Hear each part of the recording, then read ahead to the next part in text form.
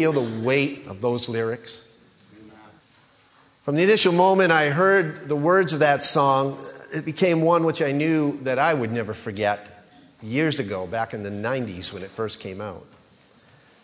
Not just because the melody was pleasing to my ears or because the style of music perked my interest, not because the artist who sings it professes to be a Christian, but what makes this song so significant and what gripped my attention almost immediately was the non-negotiable truth and immovable integrity of the declarations contained in that song.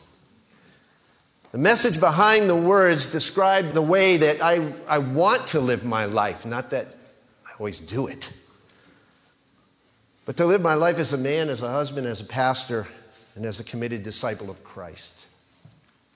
Contained in the well-turned phrases of this song is an apt description of the fabric of what makes a Christian man or a Christian woman credible, believable, and enviable to the world around us, believers and unbelievers alike.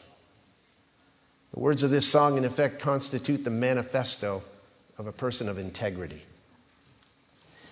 And integrity, we must admit, is a virtue which has all but disappeared from the social, moral, political, and yes, even the spiritual landscape of this century. Unfortunately, those who live by the code represented by the lyrics here we just heard are in short supply. And as Christian people who claim to believe in the concept of absolute truth, we ought to be troubled by the lack of moral integrity exhibited on every front. In contemplating what to speak about today, this issue of integrity kept coming up in my mind, and although I've addressed this topic on various occasions, the question nevertheless needs to be stated and restated. And here it is. Do we really believe what we say we believe? In other words, do our convictions really define who we are? Do you have strong, unalterable convictions? Are you one who moves the boundaries at certain costs? Is there a line that you refuse to cross? And if there is, where is it? Where have you drawn that line? And what is the thing that will cause you to change where you have drawn it? That's the crucial question that we all must grapple with. Integrity, someone has said, is not acquired in the event of a crisis. It's only exhibited. If there is a need for anything in our world today, it's for men and women of biblical integrity. If the body of Christ cannot supply them, then who else can? There was a time when the title man or woman of God was considered a compliment. Now, that phrase often is greeted with cynicism and skepticism. In the dated but well-known groundbreaking book, The Day America Told the Truth, when authors James Patterson and Peter Kim many years ago asked people in a national survey, one of the greatest national surveys ever taken, to rank professions for honesty and integrity, they placed TV evangelists near the bottom of 73 occupations, right between prostitutes and organized crime bosses. Now, to be sure, in the early church, Christians were hated. No question about it. There's historical record of that fact. They were persecuted, burned at the stake. Yet even though they were despised, they nevertheless had the reputation in the community as being people of integrity. In a letter to Emperor Trajan in 112 AD, Pliny, proprietor of Bithynia and Pontus, paid high tribute to the moral integrity of Christians by writing of their, quote, unwillingness to commit theft or adultery, to falsify their word, or to repudiate a trust, unquote. That is a stark contrast to what the news outlets are writing concerning the moral integrity of Christians today, isn't it? What does integrity look like? I read one author who described it in tongue-in-cheek fashion. Integrity can be a slippery word to define, he says, like the story of some theologians who were trying to come up with an accurate description of the word, so they invited a philosopher into the room. Tell us, they said, what is integrity? The philosopher pondered the question and said, integrity, he finally intoned, is what you're like when nobody's around. The panel thanked him and then ushered in a businessman and asked for his definition. In my world, the businessman said, integrity means a person is as good as his word. After thanking him, the panel invited a lawyer to join them. What is integrity, they asked the lawyer. And the attorney's eyes cautiously scanned around the room, crept over to the door, opened it, looked outside to make sure nobody was listening, bolted it shut, closed the windows, pulled down the shades, and tell me, he finally whispered, what do you want it to mean? Now, for you lawyers out there, this guy that wrote this tongue-in-cheek was a lawyer himself, so he was poking fun at himself. But Psalm 15 describes the person of integrity. If you want to look at Psalm 15, David writes these words, O Lord, who may abide in your tent? Who may dwell in your holy hill? He who walks with integrity and works righteousness. And then he outlines some of the things that characterize a person of integrity. He speaks truth in his heart, does not slander with his tongue, nor does evil to a neighbor, nor takes up a reproach against his friend, in whose eyes a reprobate is despised, who honors those who fear the Lord, and who swears to his own hurt and does not change. Doesn't put out his money at interest, nor does he take a bribe against the innocent. He who does these things, David says, will never be shaken. Webster's dictionary defines integrity as soundness, incorruptibility, completeness, and undividedness in the person's soul. The Hebrew word for integrity paints the portrait of something that, or someone that is whole and complete and unimpaired. Its brushstrokes include things like personal reliability, political, moral, and financial accountability, spiritual authenticity, and the absence of hypocrisy. Here's one man's simple definition of integrity. Ted Engstrom said, integrity is doing what you said you'd do. Integrity is kind of like fine crystal. Every little crack shows up. And we need more men and women of godly integrity who exhibit moral and ethical excellence regardless of the circumstances they find themselves in. We need more people like Daniel. Turn to Daniel chapter 6 if you're not already there. We'll unpack a little bit of it today. I'm not going to finish this whole thing today, but we'll continue on next time. But interestingly, the word integrity is never mentioned in the book of Daniel. And yet, as someone has well said, integrity fits where integrity is found.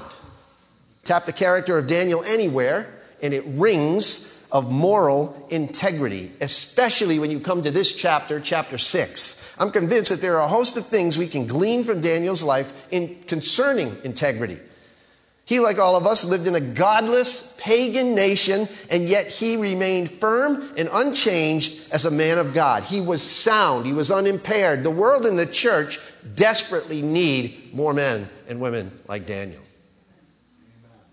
Men and women of God who are sound, people of God, my friends, must be a people of integrity. There are some key principles in this chapter of Daniel which characterize people of integrity. I want to unpack a few of them for you this morning, and we'll continue, like I said, next time. First of all, a person of spiritual integrity, or a people of spiritual integrity, will enjoy God's favor. They will enjoy God's favor. Look at the first 3 verses. We'll work down through this a little bit.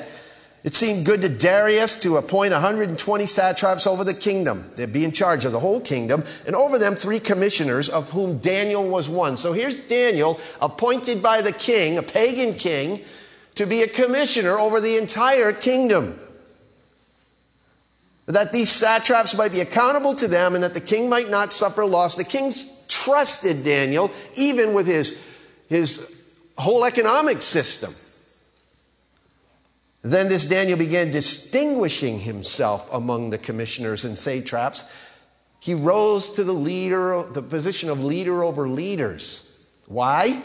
Because he possessed an extraordinary spirit, and the king planned to appoint him over the entire kingdom. Notice the terms here. excellent or extraordinary. You know what it means? It means that which is abundant and more than enough.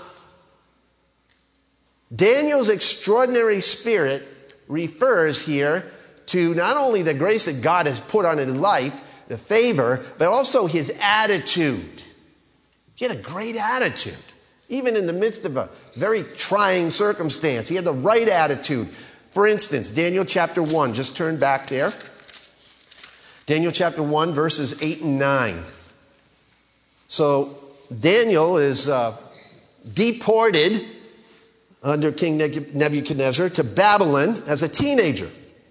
He got new names assigned to him and his friends in verse 7 and in verse 8, but Daniel made up his mind that he would not defile himself with the king's choice food or with the wine which he drank. Well, there was a line that he drew early on in his life as a teenager. He was not going to violate the law in this food issue. And so he sought permission from the commander of the officials that he might not defile himself. Notice the attitude there. It wasn't a high-handed, I'm not going to do this. He sought permission. And now God granted Daniel favor and compassion in the sight of the commander and the officials. Skip down to verse 17. And as for these 4 youths, God gave them knowledge and intelligence in every branch of literature and wisdom. Daniel even understood all kinds of visions and dreams. God put his hand on Daniel because of his extraordinary spirit. Daniel drew his line of resistance, first of all, by training his appetite. Now skip over to Daniel chapter 5, verse 10. Fast forward many, many years in Daniel's life after being in this kingdom and establishing himself. King Belshazzar, a very nasty guy, got drunk, had a big party, and something happened here in this party. And this hand appeared writing on the wall, and everybody, it says even the king's knees started knocking together. That's how fearful he was. So they were trying to figure out who it was. They sent to what the message was, and they sent for all of these officials to read the inscription and give its interpretation, but nobody could do it. And then the queen entered the banquet hall in verse 10 because of the words of the king and his nobles. And the queen spoke and said, O king, live forever. Do not let your thoughts alarm you or your face be pale. There is a man in your kingdom in whom is a spirit of the holy gods. And in the days of your father, illumination, insight, and wisdom like the wisdom of the gods were found in him. And King Nebuchadnezzar, your father, the king, appointed him chief of the magicians, conjurers, Chaldeans, and diviners. This was because, note it, an extraordinary spirit of knowledge and insight and interpretation of dreams and explanation of enigmas and solving of difficult problems were found in this Daniel, whom the king named Belteshazzar. Let Daniel now be summoned, and he will declare the interpretation. Look at chapter 2 now. Just back up a bit again. Look at verse 27.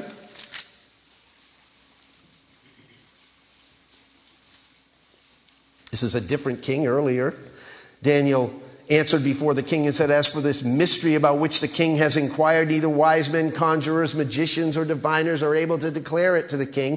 However, there is a God in heaven who reveals mysteries, and he has made known to King Nebuchadnezzar what will take place in the latter days. This was your dream and the visions in your mind while on your bed. Verse 30, but as for me, this mystery has not been revealed to me for any wisdom residing in me more than in any other living man, but for the purpose of making the interpretation known to the king, and that you may understand the thoughts of your mind. So here's Daniel, extraordinary spirit, the favor of God. He's being used to influence kings all through this kingdom, and he's taking no glory to himself. He's humble. A man of integrity will find favor with God, but also with the majority of people around him. Proverbs chapter 16, verse 7 says, when a man's ways are pleasing to the Lord, he makes even his enemies to be at peace with him. Now, remember the writer of Proverbs are writing generalized axioms and principles. It doesn't happen in every case. Obviously, if that was the case, Jesus never would have been crucified, right? So don't take that too woodenly. But generally speaking, if you are a person of integrity, the people around you will respect that. Amen? Found that to be true. Even unbelievers.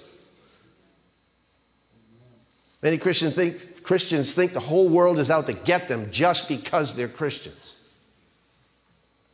That's simply not true. If you are a godly man or a woman living according to God's word, most people, even though they don't agree with you, will respect you. Because integrity builds trust. If, however, you're constantly whining and complaining and always jumping on your soapbox, no one's going to want you around. The problem today is that Christians have the reputation of being troublemakers. That's not what Jesus advocated. He taught his followers to be peacemakers, not troublemakers. Blessed are the peacemakers, Jesus said, for they shall be called sons of God.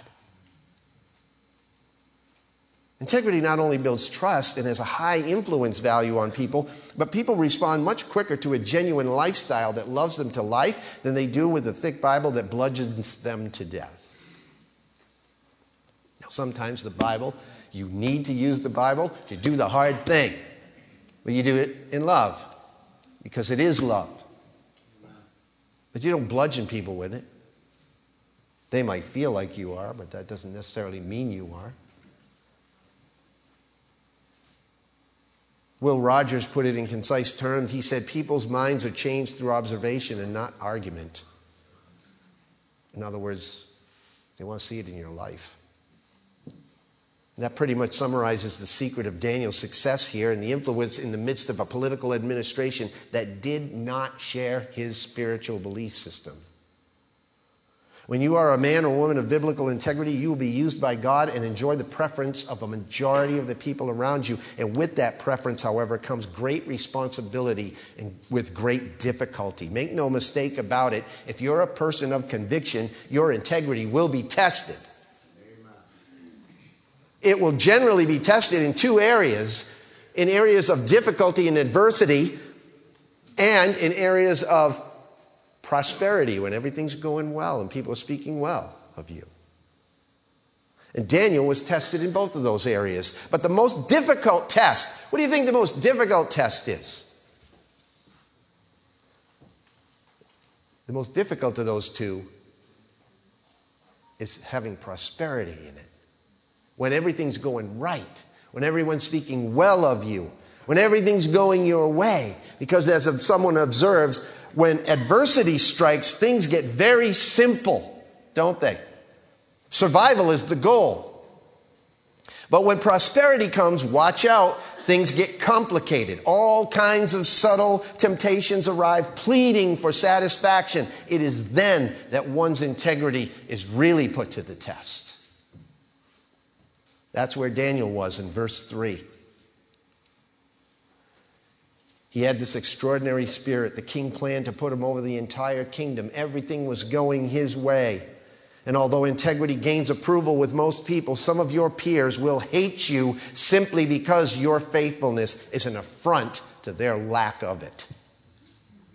Verses 4 and 5. Then the commissioners and the satraps began trying to find a ground of accusation against Daniel in regard to government affairs. But they could find no ground of accusation or evidence of corruption, inasmuch as he was faithful and no negligence or corruption was to be found in him.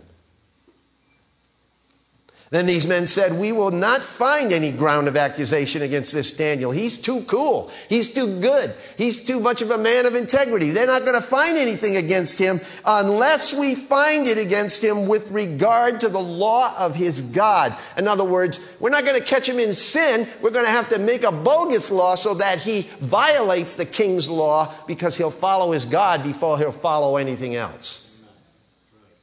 Write in your margin, ancient media. Here. Old Testament tabloid. Fake news.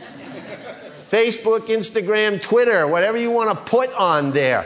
Next to verse 4, these accusers searched every corner of Daniel's life for something to expose, but Daniel had no skeletons in his closet. Someone once said, image is what people think we are, integrity is what we really are. So, when you post things on your Facebook page, are you being honest? Or are you trying to create an image to make people think certain things about you, but maybe your family knows something different behind the scenes, or maybe your friends do, or maybe you do? Daniel was the real thing. They couldn't even drum up any fake news on the guy. And that's the second thing. A person of spiritual integrity will exemplify moral purity. Verses 4 through 9. I just read 4 and 5. Verse 6, the commissioners and the satraps came by agreement to the king and spoke to him as followers of King Darius. Live forever, they're appealing to the king now. Hey, make a law. You're a great guy. We don't think anybody should be worshiping anybody else or praying to anybody else. So make a law that says for the next 30 days that anybody that prays to anybody else is a criminal. You think that kind of touched the king right where he needed to be touched?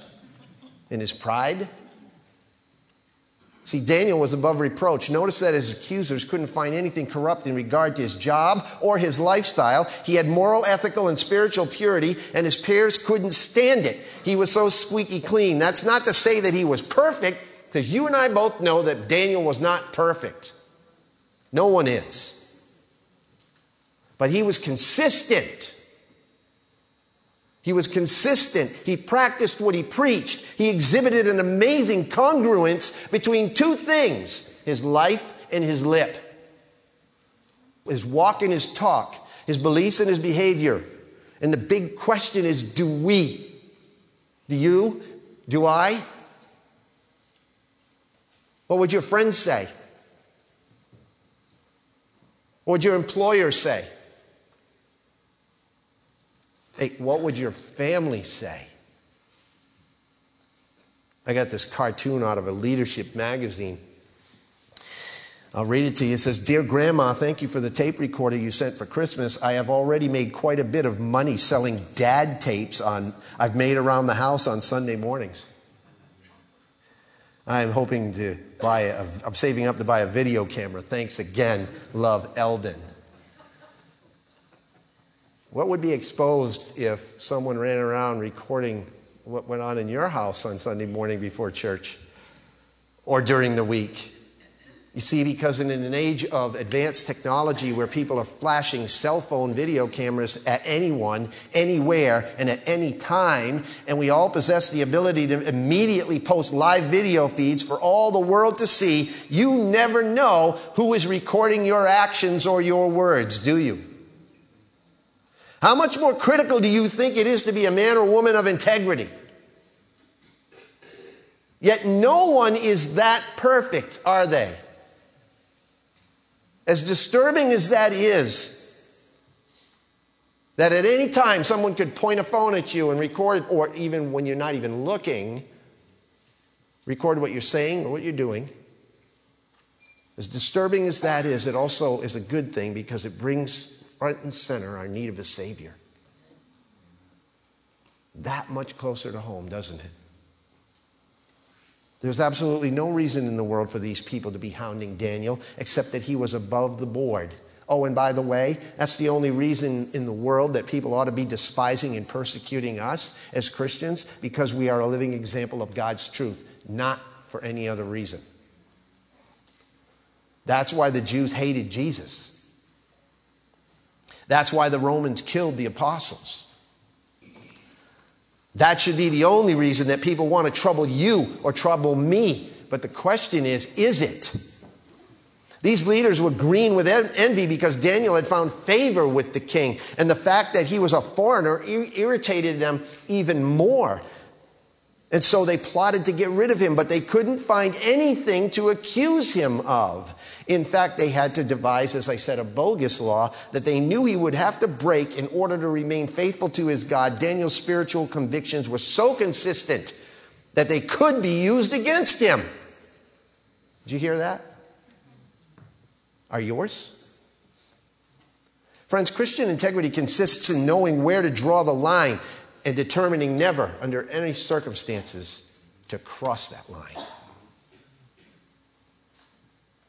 Is our faithfulness to our biblical convictions so solid and so well known that someone, anyone, could count on it? Do the people with whom you come in contact with every single day even realize that you're a Christian? Can they count on you to consistently act like one or me? Again, verse 8, now, O king, establish the injunction and sign the document so that it may not be changed, according to the law of the Medes and Persians, which may not be revoked. Therefore the king signed the document, that is the injunction. Verse 6 says, they came by agreement, these commissioners and satraps, these leaders. And notice they didn't consult Daniel, because he was one of them. They had the secret meeting and conveniently left Daniel out of it. In fact, verse 2 indicates that he was first among these leaders, so he was the leader over them. It was a coup. The term actually refers to the fact that they ran together tumultuously. That's what came by agreement means. It means they came with earnestness and excitement to try to catch Daniel in something. And what they do in verse 7? Well, they made Darius God for 30 days. And how did they do that? Because they appealed to his vanity. The interplay here in this text between vice and virtue is an amazing thing to meditate on. It's extremely interesting here.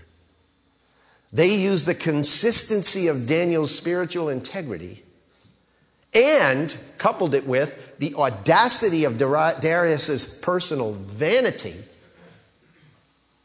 to weave a noose by which both of them would be hanged. And sure enough, it paid off. Or so it seemed. There's more to the story. Darius may have been played the fool, but Daniel wasn't fooling around. So the third thing that we see here in this text is that a people of spiritual integrity will exhibit faithful perseverance. Verse 10, now when Daniel knew that the document was signed, he knew it. He entered his house, now in his roof chamber, had windows open toward Jerusalem, and he continued kneeling on his knees 3 times a day, praying and giving thanks before his God, as he had been doing previously. Then the men came by agreement, found Daniel making petition and supplication before his God. 3 things will emerge here about Daniel, and also the same 3 things will emerge about a person of integrity. Number 1, person of integrity is confident in the power of their faith. People of integrity are confident in the power of their faith. This is confidence here. Now, when Daniel knew that that document was signed, he knew full well that if he violated it, he was going to be arrested, that his leadership position wasn't going to buy him any favors. He continued to do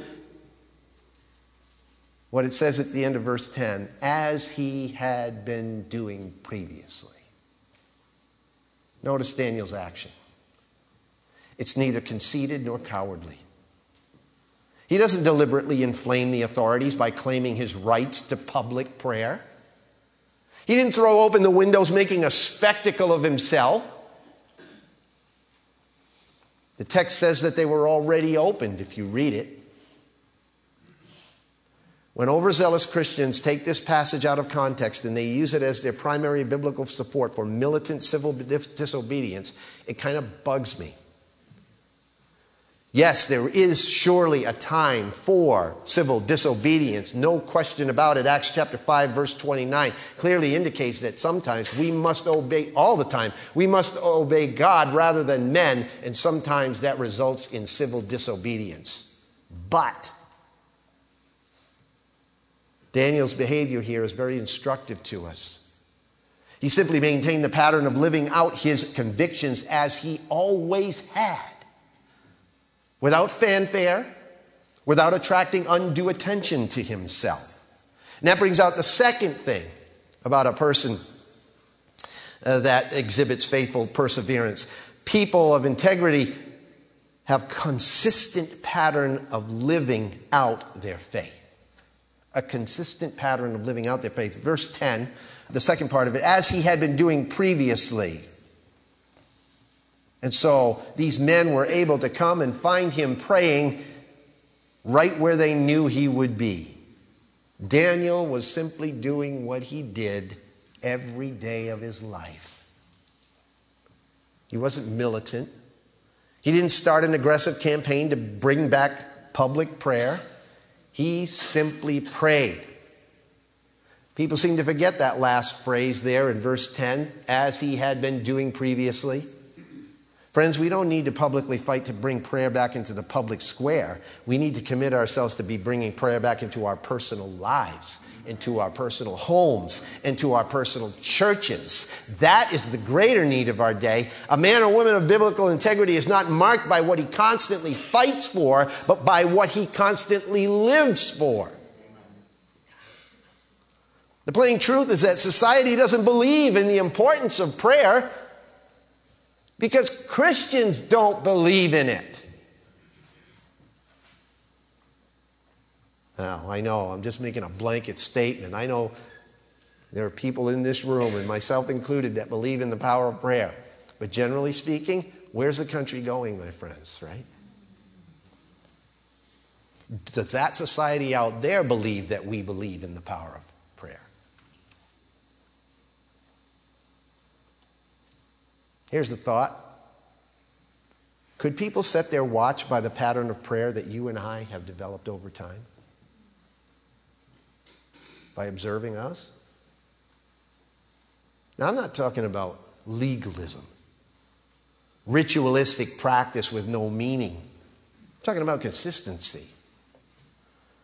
We need to become people of spiritual integrity, and we can start with bringing back the integrity of our personal prayer life as Daniel did. But everyone knew that Daniel prayed every day. He had a long observable history of putting it into practice. He was probably in his, you know how old Daniel was here? Take a guess. Probably in his mid-80s. It was common knowledge among his peers after all of this time that he was in captivity, that he was a man of prayer who constantly served his Lord. As a matter of fact, verse 16 here and verse 20. Note the term constantly here. In verse 16, then the king gave orders, and Daniel was brought in and cast into the lion's den. The king spoke and said to Daniel, your God whom you constantly serve, may your God whom you constantly serve will himself deliver you. May he deliver you. Verse 20. When he had come near the den to Daniel afterwards, he cried out with a troubled voice. The king spoke and said to Daniel, Daniel, servant of the living God, has your God, whom you constantly serve, been able to deliver you from the lions? Obviously he had. A person of integrity not only is confident in the power of his faith, consistent in the pattern of living out his faith, but the third thing here is he has confirmed priorities in his practice of faith. Confirmed priorities in his practice of faith. That's called conviction. Conviction. Daniel's priority was to do what God wanted regardless of what everyone else wanted, correct? And when it came to his faith, he wasn't conceited, he wasn't cowardly, he was simply confident, consistent, and convinced. His beliefs were more than strong preferences, they were deep-seated convictions, and his convictions were his priority. Now, this is where we get a little bit personal and practical. Have you ever thought about which of your beliefs, because I've spent some time here thinking about my own. Have you ever thought about which of your beliefs could be classified as convictions and which ones are preferences? I think most of us would be surprised to find that we probably hold very, very few convictions. Why do I say that? I'm about to tell you. Did you know that in this country, if you are on trial for violating a law, and your reasoning is that by keeping that particular law, you would be forced to violate your religious belief, that you are required to prove that that belief is a valid belief? That if you claim it's a violation of your religious conviction to do something that the government has said to do, you have to prove that that belief is valid. And they have set up ways to prove it. In other words, the courts want to know, is it really a belief you hold to by conviction, or are you just blowing smoke? In 1972, and these laws are still there, the Supreme Court came down with a test as to whether your belief could be classified as a true conviction or not. Jonah Yoder, an Amish man from Wisconsin, told the state, "I will not send my children to your schools anymore." The state said, "You can't do that. You have to send them." Yoder said, "I don't think you heard me. I am not going to send my children to your schools anymore." They said, "Well, Mr. Yoder, if you don't send your children to our schools, we will sue you. Do you want us to sue you?" "No." "Then send your children to school." Yoder said, "I don't think you heard me. I am not going to send my children to your local schools." The state said, "If we sue you and we win, you could go to jail." He said, "I don't want to go to jail." "Then send your kids to school." "I don't think you heard me. I'm not going to send my kids to your schools. If you don't do it and we win the court case, we'll have to put you in jail, and then you might lose your children." "I wouldn't like any of that." "Put your kids in school." Yoder said, "I don't think you understand. My religious beliefs forbid that I do that. I'm not putting my kids in your school." So they took him to court. He lost. They came around and said, "Okay, you had your day in court. Send your kids to school." He said, "I'm not sending my kids to your school. It doesn't matter to me whether a court says I'm right or wrong. They're not going to your school." Yoder appealed. He lost. "Send your kids to school." "I'm not going to do it," he said. The argument went all the way to the Supreme Court, and they said, "You don't have to send your kids to school. The First Amendment protects you." And they laid down the test to determine which of a person's beliefs are to be protected and which are not. The first thing they said they did was to determine that every single religious belief a person has is one of two types. Number one, it's either a conviction, or number two, it's a preference. That's it. The court said, "So you're not confused. Let us define the two for you. Bear in mind that in the United States, only convictions are protected by the Constitution, not preferences." Here's a preference. A preference is a very strong belief. You hold it with great intensity. You hold it with great strength. This is how strong it can be held. It can be held so strong that you can go into full-time service in the name of that belief. This is the court put this down. It can be so strong that you give all your wealth to it. It can be a belief of such fiber that you can be energetic in proselytizing people toward it. And you can be so convinced of it that you can even want to teach it to your children. However, here is what makes a belief a preference. It may be a very strong belief. It may fit all those criteria I just mentioned, but it is a belief that you will change. You prefer it, but under some circumstance, you will change your belief. That's what makes it a preference versus a conviction. The courts also studied the circumstances that might cause a person to change their beliefs and came up with these. Peer pressure. G.K. Chesterton said, "Tolerance is the virtue of a people who don't believe in anything." A minister studied the Bible. He says to himself, here's something I know I must do. He resolves in his heart that I am going to do it. Then he goes out to his friends, other ministers, and people in his congregation. He tells everybody, this is what I'm going to do. Other ministers say, hold on just a minute. You may be right. We don't say that you're wrong, but couldn't you tone it down just a bit? Couldn't you fix it so that we could cooperate with you? You have to be more tolerant. Couldn't you come around just a little bit so that it's not so offensive to us and maybe you could still get done what you wanted to do? The minister says, this is what I believe. And then little by little, he bends. And he proves that what he first said was a conviction ended up being a preference. He preferred it. He wanted to do it.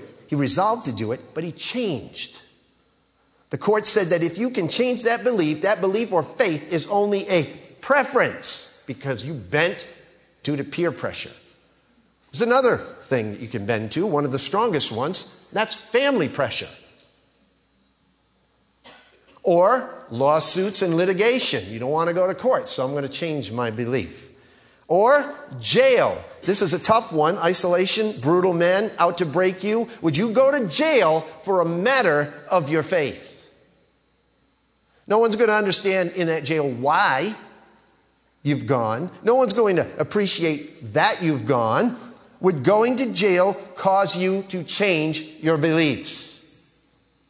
If it would, then the courts have said that your belief is not a conviction, it's a preference. Okay, so maybe you would go to jail. But would you watch your wife and your children go to jail for your beliefs? Oh, now we're getting to it. Would that cause you to change? The court's test is pretty meaningful, isn't it? The bottom line is, what does your belief mean to you? Is it a conviction? Or is it just a preference? Well, it's not bad to have preferences. But don't go around telling people you have a conviction in a certain area if it doesn't meet the test. Because God's tests are even higher than the courts, remember? The last thing the court said that I suppose a person would have to be willing to die for his belief in order for it to be classified as a conviction. In other words, a conviction is a belief that you will not change. What creates a conviction? The court said that it's something that a man believes his God absolutely requires of him, and to not do it would be a sin. And it's not a matter of resolve. It's not a matter of feeling. It's a matter of whether God requires it, and you would not change your belief under any circumstances just listed. Now let me ask you a question again. As I ask myself, how many of our personal beliefs would we be able to list as convictions according to the court's definition?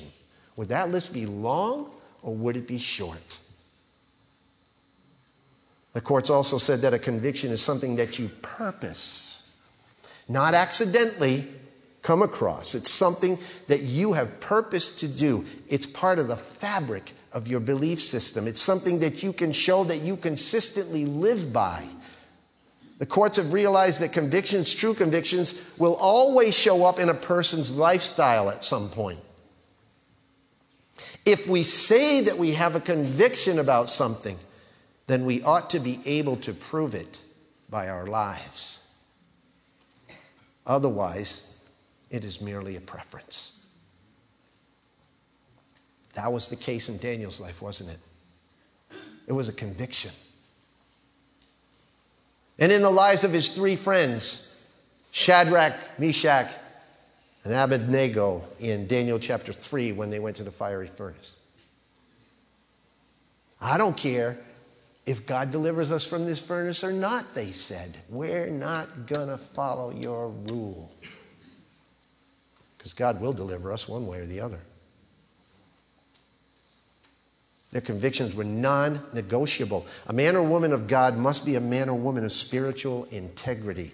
And a man or woman of spiritual integrity will be a man or woman of convictions in all the places that God requires. Amen? I don't know what those are for you. You have to kind of mine that from the scriptures for your life. But there are certain ones that he wants us to abide by. But we all fall short, right? There's an old BC comic strip that I found. I love BC because it really puts it right there. Two guys sitting there. Would you commit a crime for 100 clams? Absolutely not. 1,000? Never. How about 10,000 clams? Sir, you offend my sense of virtue. Okay, how about 10 million? What kind of crime? Everybody has a line, right? It's convicting, isn't it? Now, to be sure, even the courts recognize that no one's perfect. I'm not, you're not. And Daniel surely wasn't either. Don't misread what this message is saying. Don't misread what I'm trying to say here. You don't have to be perfect to have your Christianity taken seriously. In fact, you can't be perfect. You do, however, have to be honest. That's the bottom line of it all, isn't it? You have to be honest. Be honest about the fact that you and I fall far, far short of living out what we claim to believe. I do, you do, Daniel did.